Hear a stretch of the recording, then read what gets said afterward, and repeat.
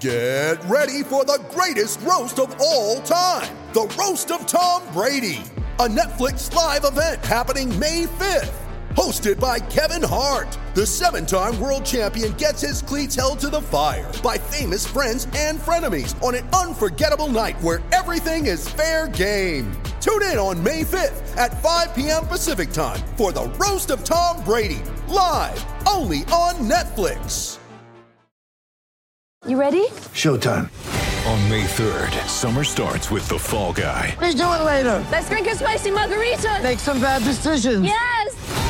Audiences are falling in love with the most entertaining film of the year. Fall Guy. Fall Guy? Fall guy. That's what the poster said. See Ryan Gosling and Emily Blunt in the movie critics say exists to make you happy. Trying to make it out? Nope. Because I don't either. It's not what I'm into right now. What are you into? Talking. Yeah. The Fall Guy. Only in theaters May 3rd. Rated PG-13. 1, 2, 3. UNICEF by Attitude USA. Oh, mama, don't you cry. Oh, mama, don't you cry. USA hockey is do or die. USA hockey is do or die. Take a hockey stick in my hand. Take a hockey stick in my hand. Go on off to a foreign land. Go on off to a foreign land. Play said I'd be a star. Play said I'd be a star. USA hockey will go very far. USA hockey will go very far. Take the Gatorade in your glass. Take the Gatorade in your glass. We just kicked your We just kicked your This is the Hockey Podcast Network, your home for hockey talk on every team in the NHL.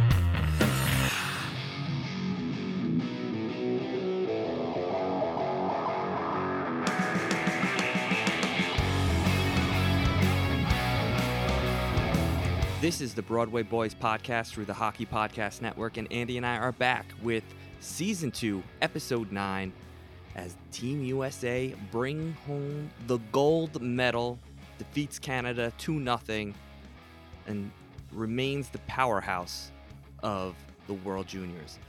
And Andy, how are you doing today, waking up as a gold medal, a champion, and a brand new person who takes a brand new outlook on barrels? Oh man, I was definitely on cloud 9 this morning, especially because as much as I enjoyed the first half of the tournament and the round robin play and the group play, it's not the same as a high stakes, like for all the marbles hockey game, and that's what that was last night. And I was obviously nervous going into it, especially because specifically the Canadian media, they had all but anointed Canada, the favorites, and that they were most likely going to win, and that they were throwing dirt on Team USA before before the puck even dropped. But yeah, I'm elated. The boys got it done. Trevor Zegras, he had some pretty bold comments before the game, and it's what I thought to myself. But when he said it, I chuckled, and I'm like, man, this kid has got some he's got some brass ones. But he backed it up, and he was absolutely right. Canada had not been punched in the mouth, until that point in the tournament, and they got outworked.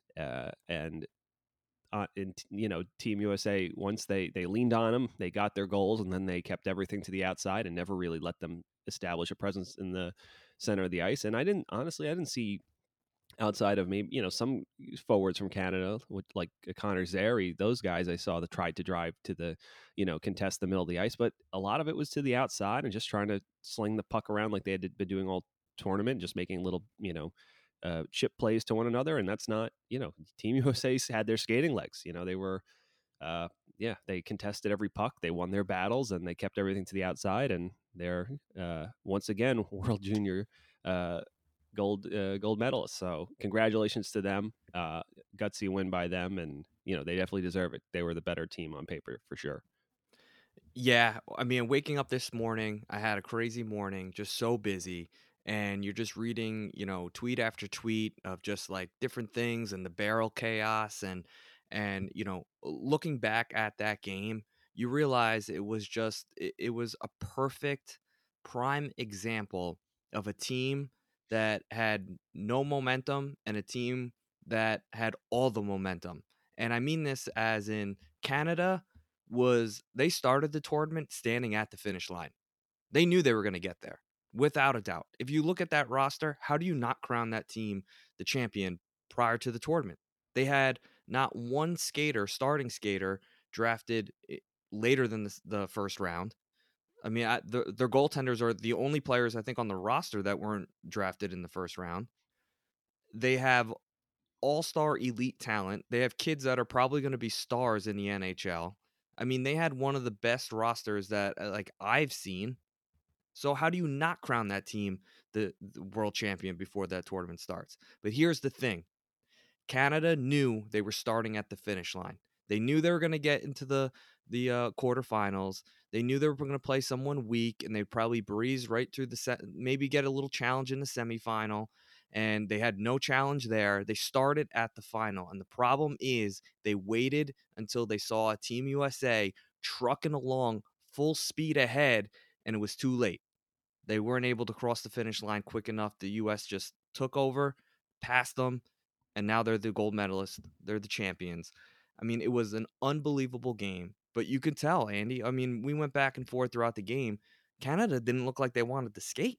I mean, they were below their circles. They were awful.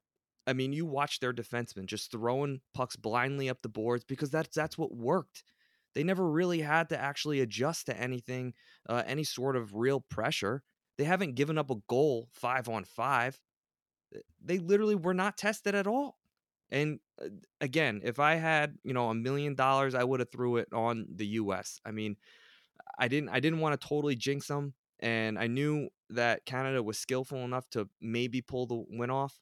But my God, I mean, the effort that Canada had, it just wasn't there. It wasn't good enough to be a champion, and that's what happens. And you know what? Those kids are probably better off for this, because that's a huge life lesson, and that's a huge hockey lesson that many people don't ever get to experience.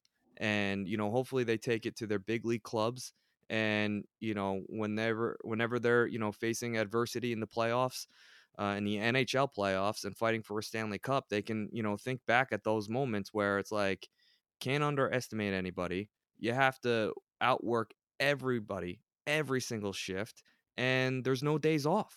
And they took a day off, and here we are. U.S. are crowned, the gold medalist. So, Andy, this obviously, has caused an uproar on Twitter. U.S. and Canada rivalry. Is U.S. like now? Are they now the the number one junior program in the world?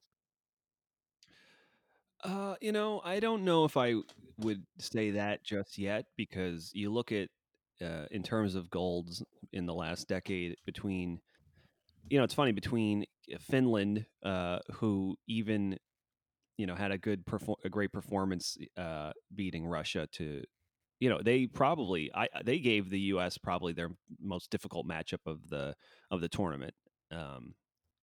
Just despite not maybe having a lot of star power this year, and that's just a testament to that program and how those teams always play year in, year out. They always, and Anton Lundell had a great tournament for them as their captain. But between, honestly, I would say at the very least, I don't know if you can anoint them, the best, that specifically that USN TDP, or just coming from the NCAA route, that the best junior feeder system in the world. But at the same time, it's I don't know if it's a lesson about, with the media and just saying all these just anointing Canada the winner before the puck drops. That it's a folly, because even if they are the better team, maybe potentially on paper, or have the most maybe they do have their potential, might, once they maturate, might be a little bit higher. That, like, these are short tournaments, and they're about they're about overcoming adversity, and they're about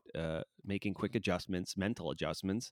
And like you would put it so eloquently before, that Team USA had to grow to get to this point. They had to make every game. They had to make little mental adjustments, and it showed. And they showed up because they were used to having to, like you said, Canada could just wrap it up the boards and have one of their skilled forwards just collect it, with their skating and time, and then make a chip play to someone coming up the middle. They couldn't, but they had no time and space against Team USA. Even some of the slower guys on USA, like Kaliev, they were working their tails off, and he's not a fast guy. He's a pretty slow guy, but he was moving to the best of his ability, and he was, trying to hound the puck. And just, I can't say enough about how well USA's team defense was. And even guys who maybe hadn't really separated themselves that much in the tournament. I thought Cam York's tournament for the most part had been, it's just been fine. He'd been noticeable, but he's our captain. And that, I thought that was his hit between him and Sanderson. That was probably his best game. He was just decisive, calm, poised. Sanderson skating the puck out of pressure makes it look so easy. I'm sure the Senators are thrilled with that.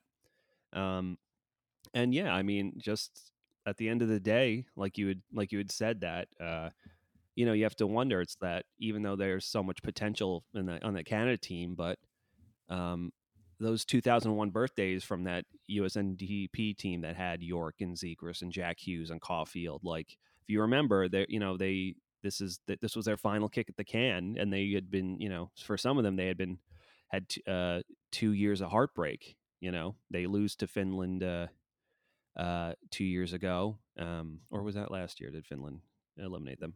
I forget, but whatever. They just, it was last year that Finland juniors mixed up. The Finland one. Yeah, they lose to Finland last year, and then so obviously, but listen, next year the U.S. The crop for the U.S. is, all these guys are no longer eligible. So there's, your Matty Beniers who are draft eligible this year. Those will be your returning players, and your Berards probably, but yeah. So I don't expect next year's crop of the U.S. to make much noise in that tournament.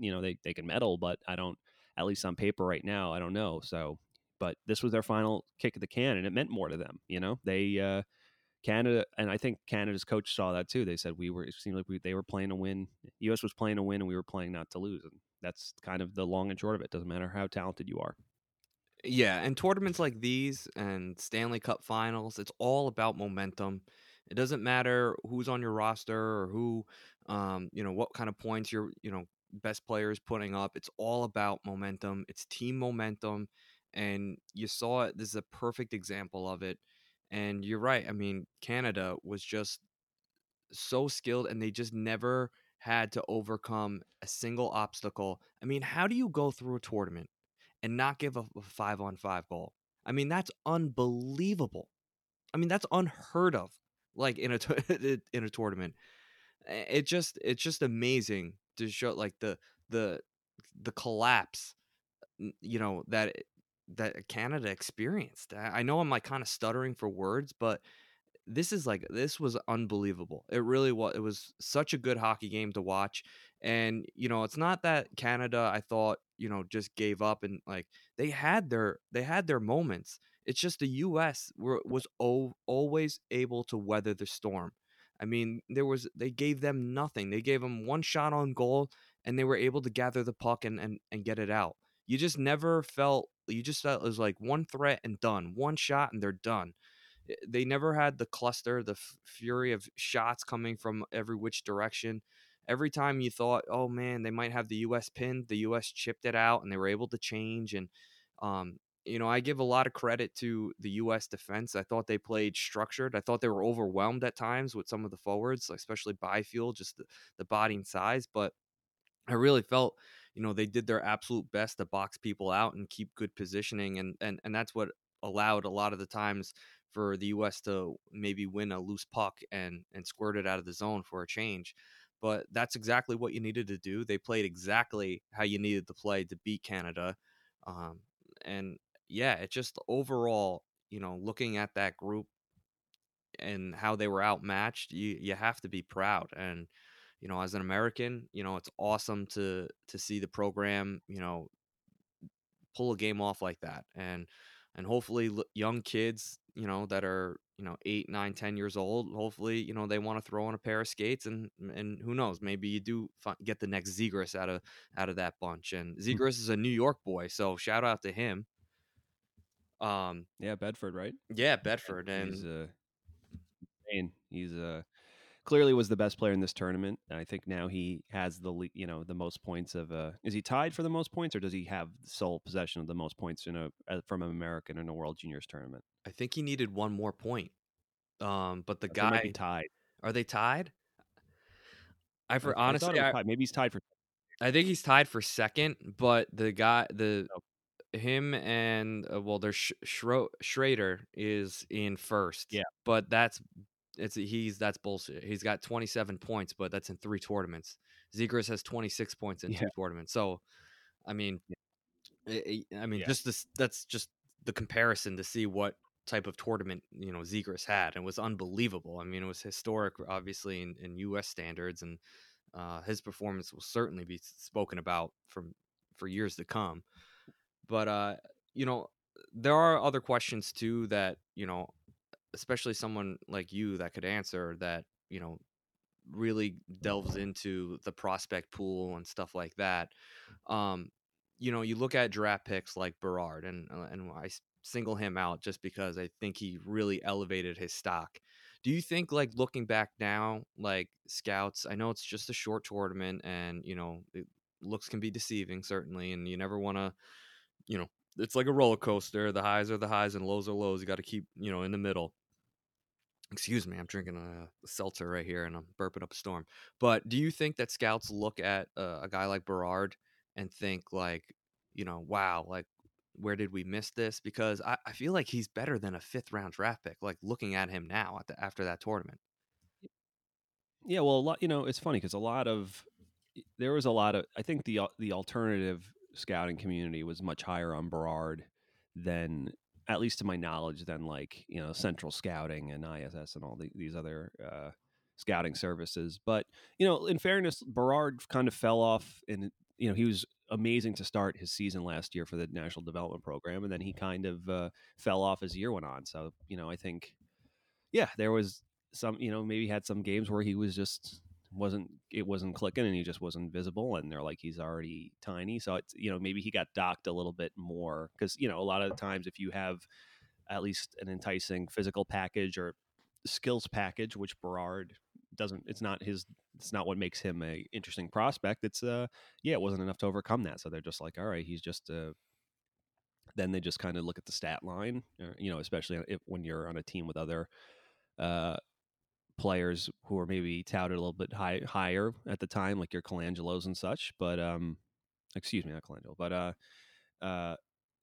but yeah, it's just one of those things that now you kind of have to take it with a grain of salt, because look, I mean, a lot's been made about how much on TSN that Ray Ferraro has been getting on Askarov, where he's not sold on him, and he's like, he looks, listen, Askarov is still an excellent goalie prospect, but at the same time, it's like, this is not, you can't put too much stock into these short tournaments. You definitely have to take, I definitely do think you have to take mental notes. Like, I've seen a lot of people say that Byfield has been underwhelming, and outside of that one performance he had against Switzerland, he's been underwhelming this tournament. I mean, I don't know. I thought he was one of the more noticeable players for Canada last night. I thought he was one of the only ones who could make something happen. I thought Drysdale and Byram, who had been good all tournament, were really fighting it. I didn't really notice Jamie Drysdale as much. Byram was trying to create, but at the same time,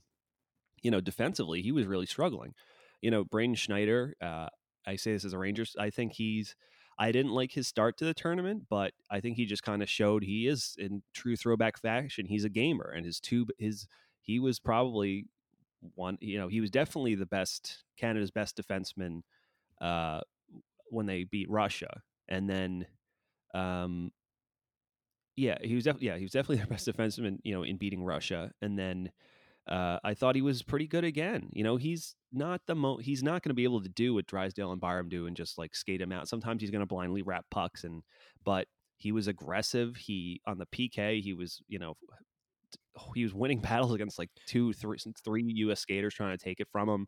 Canada's best chance came off his skate. He was keeping pucks in instead of just, he's decisive, and he's a bit of a throwback, but he's simple, and he still has mobility, and he still can get shots on goal, and he almost had a surefire goal, but Knight got a tip of a glove on it, a yawning cage, and that was one of their best chances of the night, so it was just it's a short tournament, so you don't want to you take mental notes, but at the same time, that I don't think this isn't like confirmation that Byfield won't be any good, or that Perfetti wasn't a good pick for Winnipeg, because some of these guys, there's a lot. It's a short tournament. These things can happen. There's so many people that have, or in the annals of hockey history, that are players that are world junior heroes, that if you look at what they do once they get to the National Hockey League, some of them don't even make it, some of them flame out, and some guys who didn't make a peep go on to be NHL superstars. So you can't put too much stock into it, but at the same time, it is kind of cool to especially those special guys that have excellent tournaments and then go on to be dominant NHL players, and it just kind of adds to their luster. Yeah, and it's just that, I pointed out Berard in the beginning. It's just because he's a Rangers. First off, he's a Rangers draft pick, so he's relevant to this podcast, and he is also a 5th round pick. Which, say what you want about the 5th round. I'm not, knocking them, but they are 5th round picks. So you don't really expect much out of them.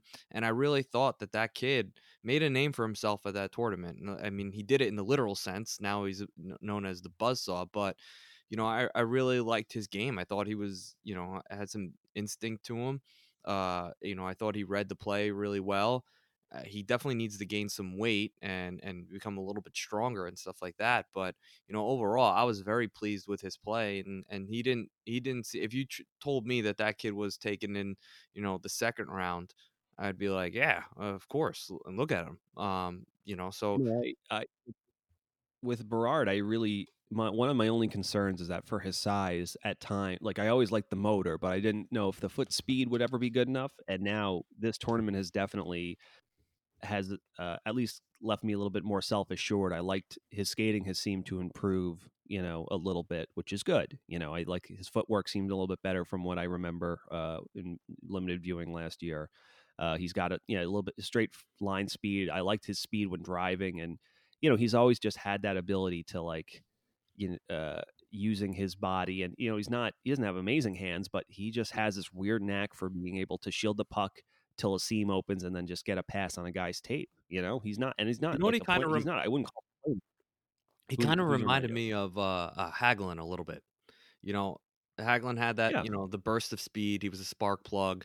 Obviously, wasn't the most skilled player on the ice, but he made stuff happen because he was, in the right areas at the right time, and he did use his speed correctly, and he does angle plays correctly, and I just thought I saw all of that, and I single out the championship game only because just of the matchup. So you really can truly, it's one thing if he is an all-star against Slovakia or who's Switzerland. You know what I mean? It's another thing to do it against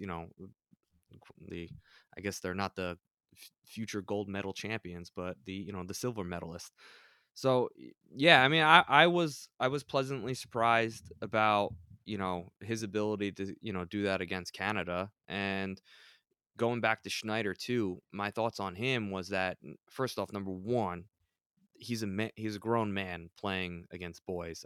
I just thought he was very strong.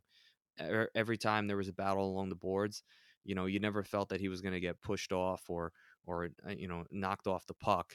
And I thought he was the best defenseman below their dots for Canada. And he doesn't have the offensive prowess that obviously his teammates had, but yeah, you're spot on with he did everything else correctly, and he did seem to get better as the tournament went on. Obviously, he had a rough start to that tournament, but also too, Andy, looking at Schneider, and just like what he brings as a hockey player, Where do you see that, fitting in with the New York Rangers in the future? Obviously, if he keeps developing the way he does, gets bigger, faster, stronger, works on his skating and everything you need to do to become a pro, where do you see him, as a New York Ranger? Um, it's I think as much I still think Braden Schneider, when the dust settles, is a third pairing defenseman for the Rangers, but not an and potentially a second pairing one. I don't think he's a first pairing guy. I just don't, I as steady as his game is, I just don't. I don't see that. But I could be pleasantly surprised. But at the same time, it's that, like you said, he's gonna, he's be on their first penalty kill unit. Um, he's gonna eat minutes, especially in playoff. You just see that he's and I think he's a guy that will actually get moved up because he seems to step up in big moments when the pressure's on. Kind of like Trouba. And it's funny with at Rangers training camp this morning, the media was speaking to Trouba, and he said, New York signed me to do for a reason to play my game, and I feel like I didn't. I was trying to be something else or something I wasn't last year in New York. Like that, he was trying to, mentally, he was saying, this is the role that is that I'm. I got signed, and this is the role that New York doesn't have. So this is what I'm going to do. And the game got away from him a bit, and then only in the bubble and towards the tail end of last season when he started playing more, just his usual brand of like not too flashy, but if you lean on me, I'm gonna be heavy below the dots and then try to just make things simple. And then if I'm in the zone, I'm gonna fire up a huge cannon. And that's I think that's the type of player that Braden Schneider kind of reminds me of. Is that a guy who that's when he's gonna that's when and I think that's the thing, is that there's regular season players and then there's postseason players. And I think Braden Schneider's a guy that sometimes Ranger fans will be like, why is this in the regular season when, things are maybe a little boring? It's like, why is he wrapping a puck? Why do you do that blind? But then when the pressure is on and it's all about winning all your battles and the other team's giving it a full effort, you have a guy who's just too strong and too imposing and too mean and gives you pause about trying to go down his side of the ice, And I think I definitely saw that against Russia. It seems that by the that as the game was winding down, it's like they were afraid to come down his side a bit, almost because they knew he was going to close them out. He was battling with Podkolzin and he handled him. And Podkolzin's a strong kid, but Schneider just, had the perfect gap, closed at the right time, got in front of him, and gave heavy pressure in the boards and just used his leverage, and then would just made a simple pass out because that's not his game. He's not going to then all of a sudden use his own skating to get out of the zone. And yeah, he did what he had to do. So that's definitely where I see him, fitting with the Rangers. He's a guy that, his true value is in big moments, like we saw last night. Yeah, and again, I agree with everything that you say. I would say that he is probably or could become. I mean, it really honestly depends on how he develops. But yeah, you're 100% right. I think he's a guy that could actually even move up to a top 4 defensive spot in a shutdown game. Where you're putting him out every other shift because he's not going to give anybody anything, and he's the last person you're going to want to see in the corners. And I could see in tight games, if you're up by like 2 goals, you could rely on him to go out every other shift, just to be, to count on his structure and his discipline. And hopefully, I mean, that continues and develops into, an NHL player. He obviously could fizzle out and become nothing, and which it wouldn't be surprising because that's our luck as New York Ranger fans sometimes. But I also had a really, you can comment on my take on Schneider, but I had another hot take though. So comment on my Schneider talk, and then I got a hot take for you that I want you to critique. Okay. All right. Yeah, I definitely, like you said, I definitely think he is a guy that will get moved up in big moments. And listen, I think he is a guy also that, if depending on who the defenseman is, like maybe he is the perfect eventual partner for once the Rangers have at least a guy. I don't know. We don't know if Fox is as much as I would like to anoint Fox as like a number 1 defenseman. Yeah, it's just I don't want to count my chickens before they hatch. Everything I saw last year was super promising, but we are so jammed on the right side. So, between, just between Tony and Fox and just the competition on that side, Schneider being a right-handed shot. It's kind of hard to right now to forecast. We have K. Andre coming in. Nils Lundqvist is been had, after maybe the slower start, is like been absolutely on fire, and he's just right where you want him to be as a Rangers fan. So, I don't know which one of these guys is the odd man out eventually, or is included in a package. I wouldn't surprise if it would be Nils, but at the same time, you just don't know. But, it's definitely nice to be spoiled for choice. And like you said, the Rangers clearly this last draft, they had a goal in mind, and they wanted players that were harder to play against, especially how easily they got routed by Carolina in the bubble. And whether it's Berard just at the end of shifts, just all effort dumping the tank and trying to kill as much time, or just putting it on net, even though it's a low percentage chance, and then trying to rush in to get the whistle, those type of things. Those are just things that just your pedestrian players or even your pedestrian superstars, sometimes they just don't think of or do. And like the gamers like a Schneider or Berard, even though they're not the ones who are scoring the goals, but those things matter, and they're just little effort things that they just come, that's kind of the way they have to play, but it gives their team an advantage. So, and just there's those things are important, every little thing. And, we've seen the media say Quinn has been harping on these things because it all adds up. If you're doing all these, if you're winning your battles and your stick position is good, and you're not, you're not sauntering up the ice, or you're skating into your passes, you're following your passes up, and just, if everyone's doing all those little things, in your lineup, whether how skilled they are or not, you're going to have success in some way or another. So, and if you can, especially if you're a team that has, you look at the Zegras, Turcotte, Caulfield, Boldy, Brink, Beniers, you have skilled guys. But at the same time, it's like if you even have those guys buying into that, you're going to have a lot of success. And obviously, US has a gold medal to show for it. Did you know that your favorite band also loves your favorite hockey team? If you love hockey and you love music, you're going to love Bar Down Breakdown, a podcast that explores the crossover between alternative music and the sport we love, hockey. Every NHL player wants to be in a band, and every band guy wants to be in a pro athlete. With guests from all over the globe, come along with us as we interview some of the most captivating names in alternative music and talk about why we love hockey and how it's influenced us. There was for a few seconds a thought of like, well, maybe we should wear Montreal jerseys, and the NHL was like, I think you should stay neutral. And we're like, yeah, you know what, you're probably right. So tune in every Tuesday on the Hockey Podcast Network, where we'll have a brand new guest and a unique look into the bridge between hockey and music. That's a good transition for my hot take. And my hot take is, Andy, is that I think Cole Caulfield is going to be an NHL bust.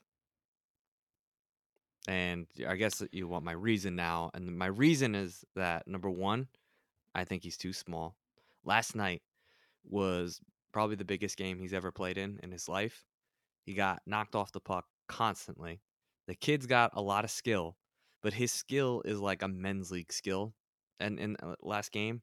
And I know it's only one game, but I feel like that game last night mattered. I think it mattered to those players. And I think it's fair for me to judge him based off of that one game for this hot take. And I am going to predict that Caulfield is going to be an NHL bust. Yeah, as far as in my eyes with Caulfield, like I think that there's a lot has been made of that. He is another kid who struggled this tournament. He only had two goals or something like that. I think he was good in their he was good in their exhibition games, but I didn't have a problem with his effort level last night, but like you said, it's just he was definitely trying. It was nothing to do with his effort. Yeah, he's a guy. I doubt. I have a strong feeling that if he carves it as an HL player, he's going to be eventually seen as that. Like he's a guy who maybe should not be. Maybe not that he shouldn't have been selected there, because the amount of goals he had for the NDDP speaks for itself. And listen, he gets a lot of shots and he can get around the net, and his skating is better than I remember. it seems he's definitely worked on trying to be a little bit more elusive and skirting. But at the same time, I think in the National Hockey League, unless he becomes, he's not, I just don't see him as a guy who's going to be able to carry the mail all the time. I just don't think he is as, as elusive at times as he can be, or shifty. It's just I don't see it yet, unless he gets another notch faster, or he gets some separation ability, or maybe a little bit better at faking out with body language or hands, because I didn't see too much of that throughout this tournament. But yeah, he's tenacious. But yeah, you're right. He was kind of getting pushed. He got pushed out of the areas of the ice. He's good at buzzing the tower and maybe at a good time, which could serve him well. But at the same time, in men's league, in terms.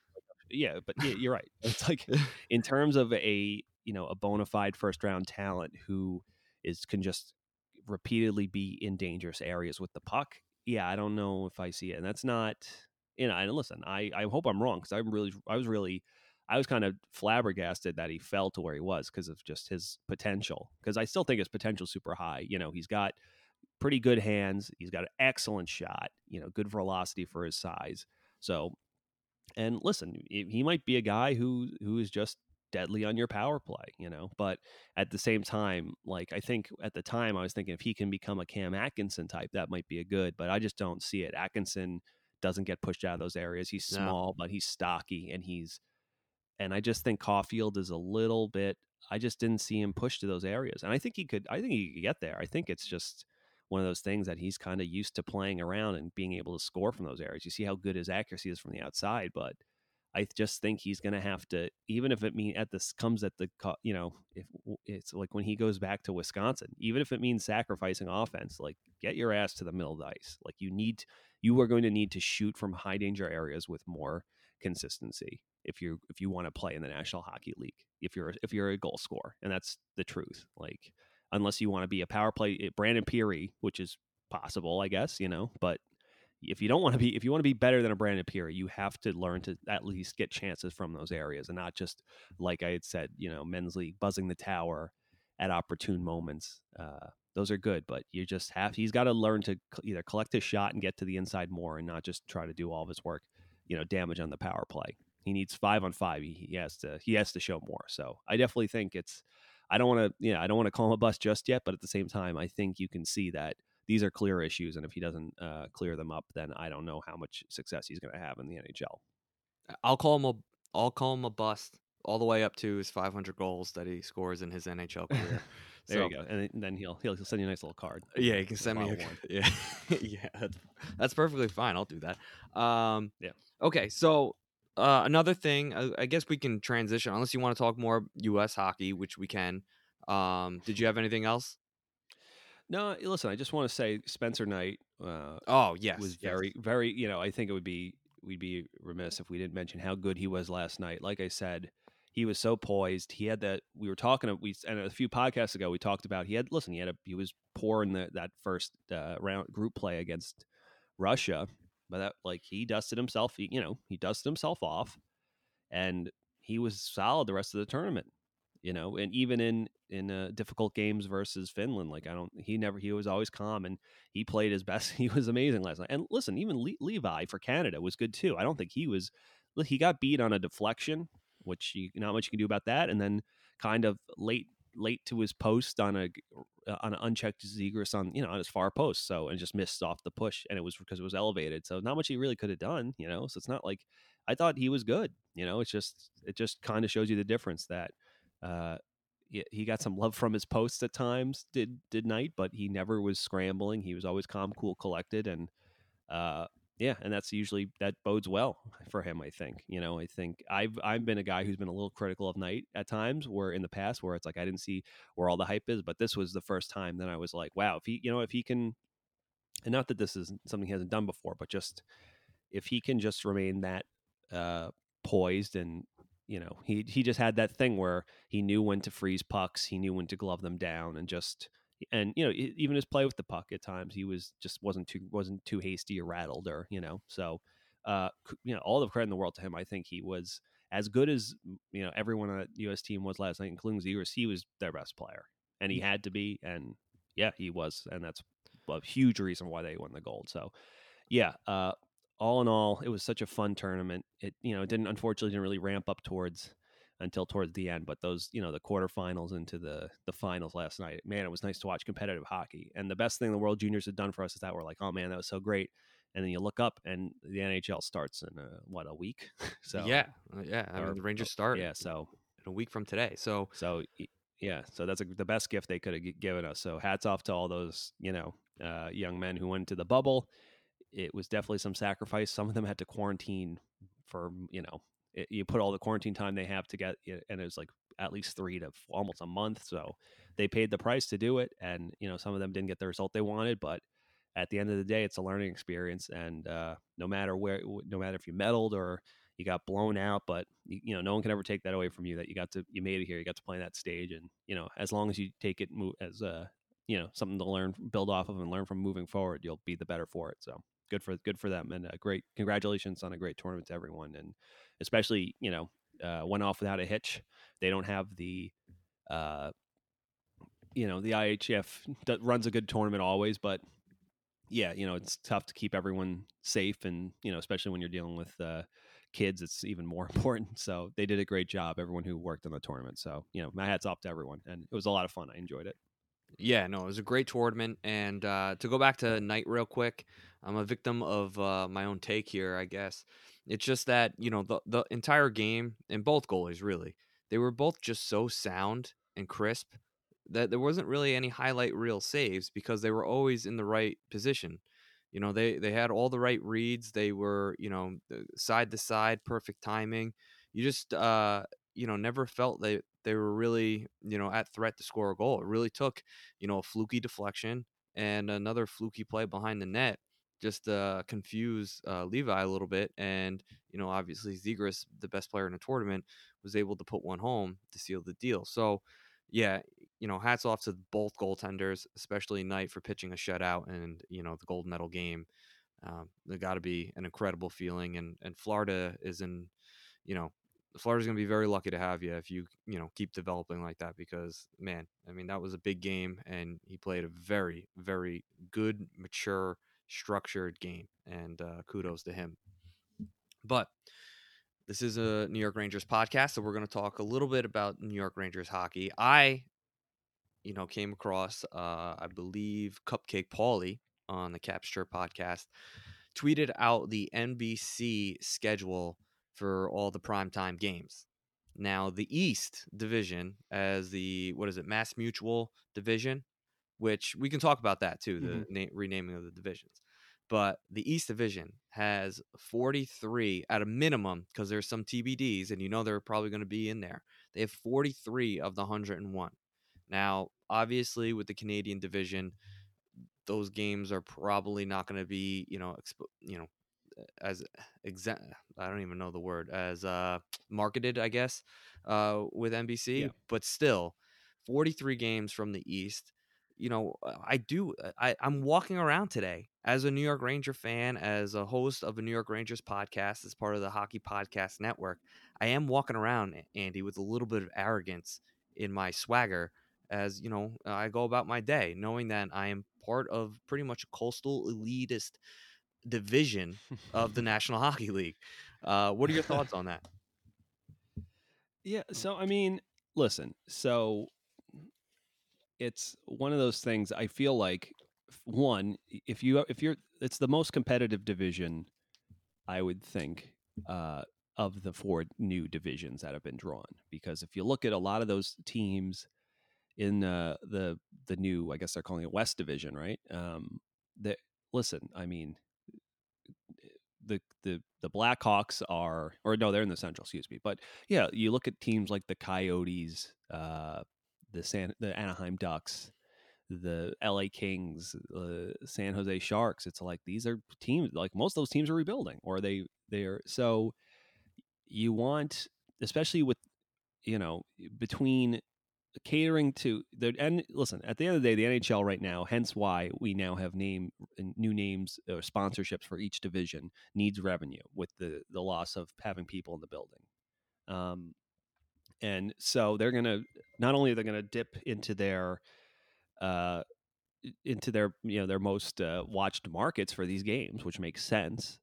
At this, they also they have to go where the intrigue is. So the East just happens to be in metropolitan areas that have high viewership that always get kind of featured, and you fold in the Boston Bruins into this division, which obviously helps. Buffalo always has good numbers, so they get at least a couple of games, no matter if they're terrible or not. So that helps. And I mean, it's just and even teams like the Devils and the Islanders each getting a game. I forget how many those teams have. They might at least have two, right? The Rangers have the Islanders. I think I saw a couple times. I think I've only saw the Devils once. Well, but at the same, and listen, the Rangers have the first overall pick. So that factors in, and they're a team on the rise. And I just think, I think it's a lot of things. It's like I think it's just the circumstances, with the now with just having us all a sole Canadian division, it kind of just keeps them separate, and that'll be they'll all those Hockey Night in Canada games, I'm sure, will be they don't have to worry about featuring a team in the United States. So I just think it worked out that way. And between trying to do what they can to maximize revenue right now, they're just not going to, I understand you have to grow the game, but, and I'm usually the most, I usually bang that flag the hardest about you have to take risks to grow the game. Not when you desperately need revenue and you're selling, ad space on your divisions and your helmets and such, because they need money right now. They need, cash flow. And if this is what they think, they don't mess around with that stuff. They put research R&D into it, and this is what they came up with. So it makes sense, and it just happens that it's probably the most competitive division. The matchups will be the best. Yeah, no, I agree with you, which is why I'm walking around with a little sense of arrogance today, because I'm part of the the beast of the East, and it's just like we're getting all this love and attention, and there is a bone to pick, but I really want to get into the ads on the helmets and eventually jerseys. It's going to happen eventually, because I think it's the easiest and realistic way the NHL is going to make even more money. It is going to be the advertisements permanently on the helmets, and then eventually onto the jerseys. Now, Actually, I'm not even a hockey purist. I'm a hockey in-betweener, because there's some things where I'm a hockey purist on, and there's other things where I just kind of roll my eyes. One of the things I am a purist on is the jerseys and the helmets not having ads on. But I am also a realist when I say I understand the sacrifices that I'm going to have to make as a fan in order for the game to gain popularity. And the ads on the helmets are certainly distracting, and it's certainly not appealing to me as a New York Rangers fan of Original Six. Another reason why I feel a little bit of an elitist sense after the division we're in. But it's one of those things that you're gonna get used to it as time goes on, and it's only gonna make the game better. Obviously, in a couple years, if the game really isn't trending the way they thought it was with all this extra revenue, maybe they get rid of it. Probably not. Odds are it's going to move on to the jerseys, and you're just going to have to accept it. I mean, honestly, like when you were a kid and you saw the European jerseys with all the ads all over it, there's no way you were like, ew, oh my God. Everyone thought that they were kind of cool. Like they're kind of crazy, And, I'm not saying that you have to go to a store and buy those jerseys with all the ads on it, but, it is what it is. Like, can't you see the position that the league is in? Can't you see that hockey is fighting to compete against the other sports? They're going to have to do things different. They're going to have to be different, and being different sometimes mean, as a fan, you're going to have to do away with some of the traditions that, you're used to. And one of them is, not having ads on the jerseys or the helmets. Yeah, it's so funny because we have so many. It's always there's this, there's obviously the sentiment, and it's not wrong, is that like the NHL doesn't do a good job marketing its stars, but a part of that and giving them bigger platforms to market their own stars entails stuff like this. Like, and listen, I understand the sanctity of the sweater and all this other stuff, but it already has an Adidas logo on it, but it's like, oh, they make the jersey, it's different. And like, oh, once you do this, it's like gonna, it's like It this will is like snowball. Pandora's box. Once It it's will. like It will be snowball though. and it's That gonna, is correct. I will. yeah, no, that is. But you're gonna have and to I'm embrace not it. even saying it's not. Yeah, that's what I'm saying. It's not even Right. that's not correct, but it's like, look, I mean, one, Bettman has been reticent for a long time about this, so I think there's a part of him that I don't even think it's so much catering to traditionalists as much as I think he understands that there is something to be said about the appeal of just like having a clean, this is the team, just the sweater. And even if they do have logos, I think like the Rangers, they announced they have training camp, a small Northwell Health logo that you can barely even see because it's just like a font, Mm-hmm. and during training camp. I don't know if they're going to even have it during the regular season, on their game jerseys, or I mean on their game helmet, because I don't know. I don't think they're one of the teams that are lucky enough to not maybe hurt for the scratch, but so they might not have it, but like, I don't know. It's like, it's, considering like it's, these are the people that complain, but the, main time, Buffalo had the terrible like lightning bolt Buffalo slug sticker at times, and Carolina has like 3D decals and stuff. It's like, it doesn't matter. Like, if anything, I was so, Detroit, I was joking with the Klink brothers. Detroit is, I forget, there's some mutual fund thing is like sponsoring them, and like I thought it was going to be a Little Caesars. I thought they were going to have helmets that had a little pizza on it, a pizza pie with a wing sticking out, which would have been great. Like, Yeah. it would have been so funny. So yeah, to your point, James, like, you just have to listen. I know skate change is scary, and the sanctity of the sweater when it was just the boys in the pond, and it's just you fight for the name on the front. Like, I get it, but at the same time, yeah, like the Boston Celtics jersey, even with an ad on it, is more prestigious to me than a pristine Kachina jersey with nothing on it. You know what I mean? Well, like, here's the thing. it doesn't change anything.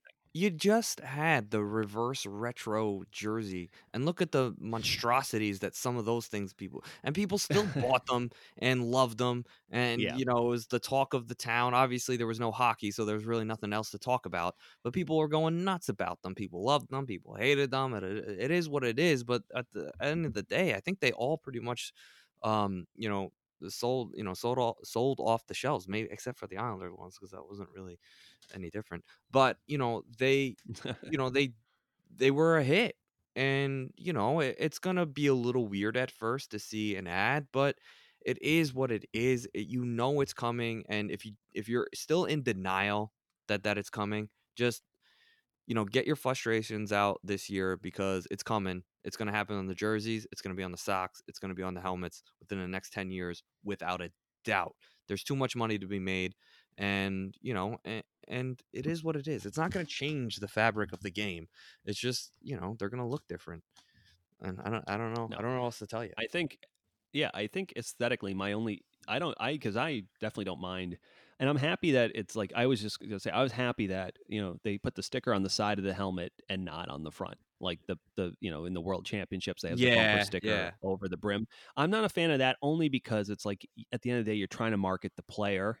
Right. You can market you want while he's on the ice, but like, if you're trying to look at his face and your eyes are driven to the top of his helmet because there's a big ass bumper sticker there, then I think it's a little counterintuitive, or it's, then it's working against you. But if it's on the side of his helmet, like, who cares? It's not like I noticed the little NYR on the side of a helmet before anyway. So if it says, like MSG or Network or Mass Mutual or whatever it is, like, or Northwell Health, like, I don't notice. It doesn't matter.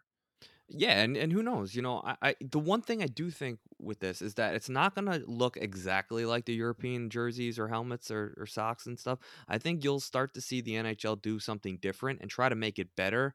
Where you're right, they will start, blending in the ads within the logo, and I think people will get creative with it. This is me just spitballing here. Who knows? The NHL could totally botch it and just ruin everything. But I think that the NHL will try to approach it as best they can, because they know it's very touchy and will be a touchy subject, for people. So I do wonder though, like, buying a jersey at the store, I kind of, it'd be nice to not have to buy the one with the ads on it. Like, are they then going to get a piece of the jersey that's sold? Like, I don't know how that works. Yeah, I really don't know either. I don't know the breakdowns of that.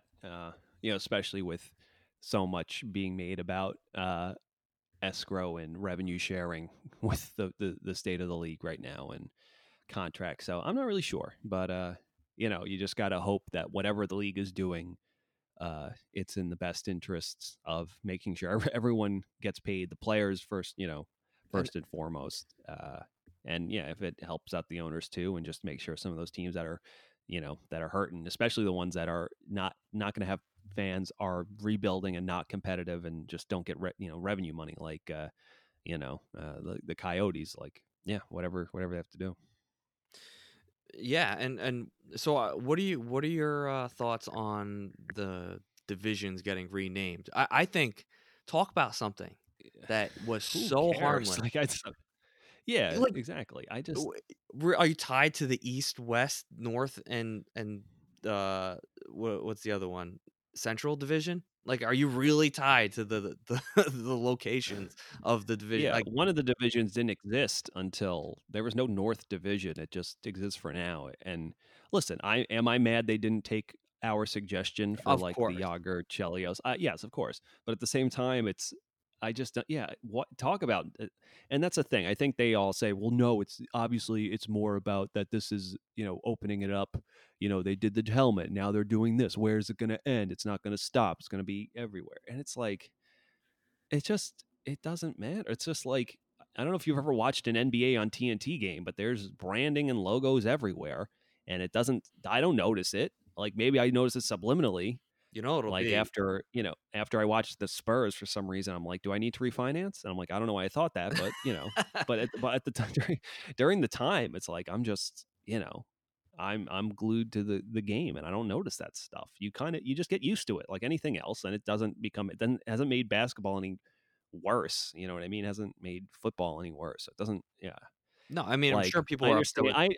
with. I will say this. I do understand. You look at sometimes that I do want there to be at least a thoughtfulness to it and a cleanness, where sometimes there are some teams, especially overseas teams, that maybe look a little, like a guitar case, from Yeah. like a punk pop band or something. But I get it.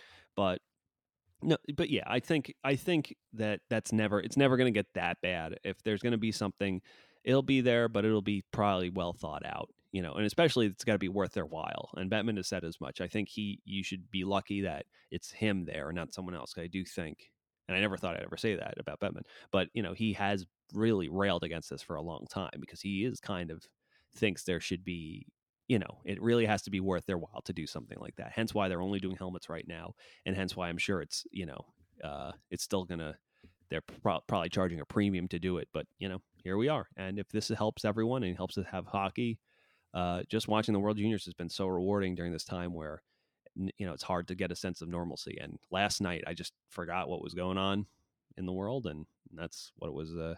It felt good. So I'm happy hockey's back, and if this is what they have to do, I have no problem with it.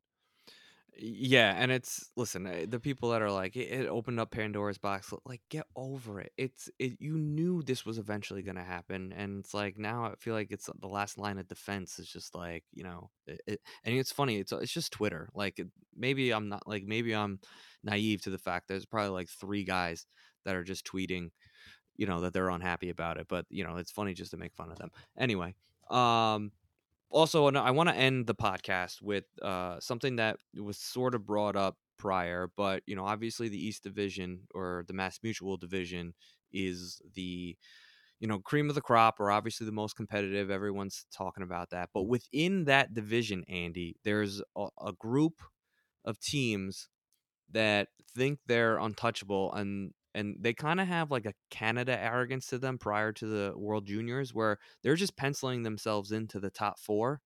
And I feel like we're kind of like the US. I mean, we got the same colors. We're getting treated like an underdog, like we don't have a shot to be into the playoffs. But how do you feel about the culture of the Boston Bruins, the Washington Capitals, the Pittsburgh Penguins, and the Philadelphia Flyers crowning themselves the 4 playoff teams that will represent the Mass Mutual Division? Well, on the one hand, much like Trevor Zegras last night, I like when, you have to have high expectations for yourself and high standards. And if Boston they have kind of been, to their credit, they have been, they've been consistent the last, they haven't gotten it done since their last cup, but they've been in the hunt for at least, almost the whole decade. And without Chara, that needs to carry over. Patrice Bergeron is been waiting in the wings forever, and it's his team now. And, I think it behooves him. So, and you look on paper, yeah, they're going to be missing some guys, but yeah, I think that's a team that I think you almost want to keep the expectations up. So that I kind of understand. As far as the other ones go, the Penguins are the only one where I'm like, man, I don't like the moves you made. Crosby and Malkin are another year, and Letang are another year older, and I don't really know how the goaltending is going to shake out for them this season. And like I said, they had some questionable additions. I don't know if was it Kasperi Kapanen doesn't really move the needle for me too much. So yeah, them I don't understand. Listen, Philly was good last year.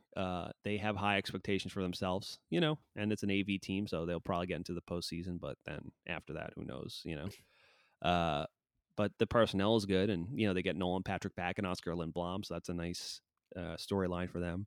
So I don't know if I have a problem with those teams.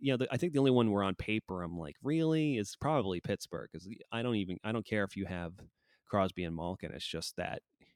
I just don't like the look.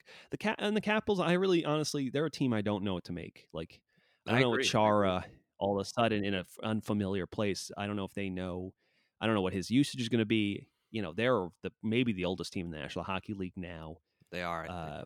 Ovi has beaten Father Time for a while now, but you just don't know. Just 1 year he could look really slow, and maybe he still scores 30 goals in the power play, but maybe you don't know what he does 5-on-5, and I don't know. So I have the most questions about the Caps and the Penguins, definitely.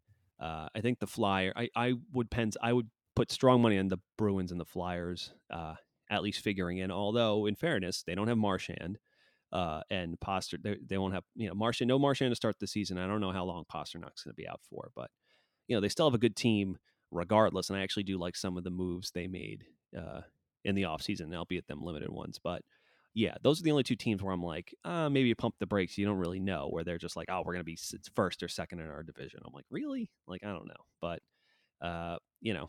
I think the Flyers are the only team I really honestly feel like they're definitely going to be a top 4 team. But then, I don't know if they go any farther than that. But yeah. But at the same time, it's like, I don't know. I don't know if I can. It's hard for me to be like, everyone's, fans are always high on their team, even if it's misguided and blind. Although, you and I have been pretty reasonable with our expectations. I feel like we've. Well, I feel like a lot of people have that.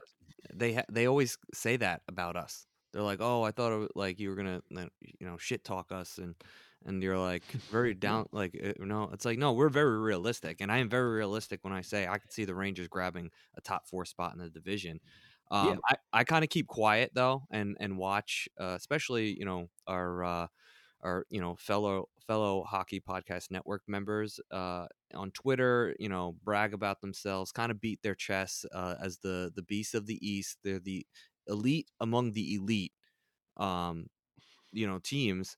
And, I'm just watching them because it kind of really bothers Islander fans the most, because Islander fans, you just saw a conference final, and now you're at the bottom of the division with, for no reason really, other than I guess you're going to start the season possibly without Barzal, but I have a feeling they're going to figure that out. And you lost Taves, but you're still, have privy to one of the best coaches in the NHL, and I'm sure he's got some, something up his sleeve for this new season and just like the new schedule. So it's just funny that Islander fans just absolutely get trashed on after their best year in a very, very long time. Yeah. It's a good point. Who honestly, our thoughts obviously recently have been with Henrik Lundqvist and the news that he's going to get surgery. And, he had in his tweet, he had said something that was pretty prophetic. We all have our hills to climb, right? Everyone has their own unique challenges and circumstances, and all teams have to deal with it, whether it's superstar injuries or a lack of true elite talent, or being a young, unproven club like the Rangers. And yeah, I think it's, you look at, we look at the adversity. We were just saying the adversity is probably why U.S. were in the position to win. I think they learned everything they need to know about that team, throughout that short tournament. With every game was a different challenge, and they had to make adjustments, and they made the most mistakes without, they were lucky enough to make the most mistakes while still being able to persevere. Whereas Canada didn't have, Canada had, a very short time to figure out what their mistakes were and try to figure out how to make those adjustments. And that was the difference, so sometimes, adversity is not always a bad thing. Sometimes teams on paper where it's like, there's nothing wrong with them, they're going to dominate. Well, it took the Tampa Bay Lightning how many seasons of being anointed like the future is now. Honestly, they weren't ready until they got swept or punched in the mouth by Columbus and swept, because then you realize it's like, we thought we had the right combination of ingredients, but I don't know. It's not. Sometimes you can give me the same ingredients as you give like a master chef. It's not going to come out the same, even if I'm watching him make it, doesn't matter, so, but yeah, it's going to be, listen, we're a week out from NHL hockey. I'm so excited. I'm still buzzing off this World Junior High. We're getting scrimmage notes from training camp. Rangers, if you're listening to this, please show more video of actual scrimmages and things going on. I'm tired of these like snippet videos. Like, fans want to see it. It's so easy. Just send someone in with an iPhone, for the love of God, please. But yeah, I mean, I'm excited for the start of the regular season, James. Yeah, and so am I, and I'm just ready for the games to start. And yeah, at least we have training camp. We had the World Juniors will run off the high until next week. But, again, next podcast is, it's got to be our best one yet, because it is, I think, the last one before, the New York Rangers actually hit the ice. So, again, congratulations to Team USA on winning the gold medal and defeating Canada 2-0. And congratulations tonight on a shutout. Very well deserved. And, shout out to us for being a part of an elite group of the NHL and, being podcast hosts of the best division in hockey, the Mass Mutual division. Thank you for listening to the Broadway Boys podcast. Be sure to follow us on Twitter @BroadwayBoysPod, and please rate, review, and subscribe on Apple Podcasts, Spotify, SoundCloud, or the HockeyPodcastNetwork.com. You're listening to the Hockey Podcast Network on Twitter @HockeyPodNet. New episodes every Monday and Thursday. Download at the HockeyPodcastNetwork.com or wherever you get your podcasts from.